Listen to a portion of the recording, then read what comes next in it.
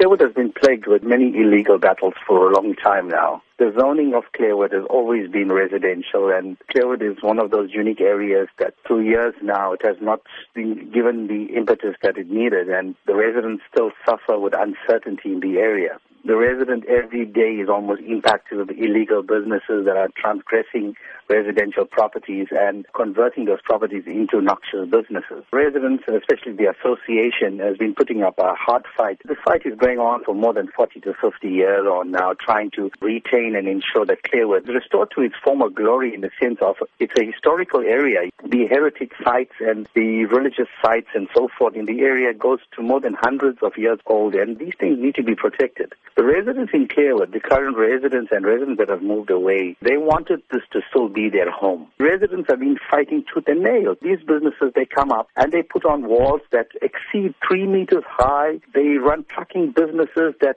really impact on the area in the last 6 years on now. We've lost more than 14 lives of residents in the area under the wheels of these trucks. Apart from that, hundreds of accidents, and I'm sure SAPS and Metro Police stats would reveal that. It is factual.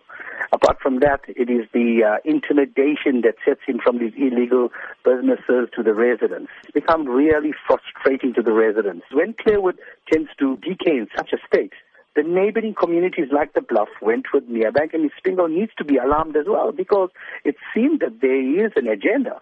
And the agenda is clear, because it's clear that eThekwini has an hidden agenda. The agenda is basically to industrialize the area, and this is what we've been fighting for the last 40 years on now.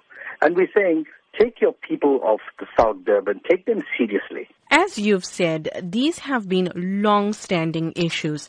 But where does the solution lie? I think the solution lies with land use management and town planning. The community of Clairwood has been here for more than 150, 60, 70 years on. And we're saying, while we are still living, we need the services, we need the sort of attention that we deserve. We have now decided to take this matter to the courts, because we believe it is a right of the residents to retain this area. It is probably the last historical area of our forefathers, and we need to protect this heritage.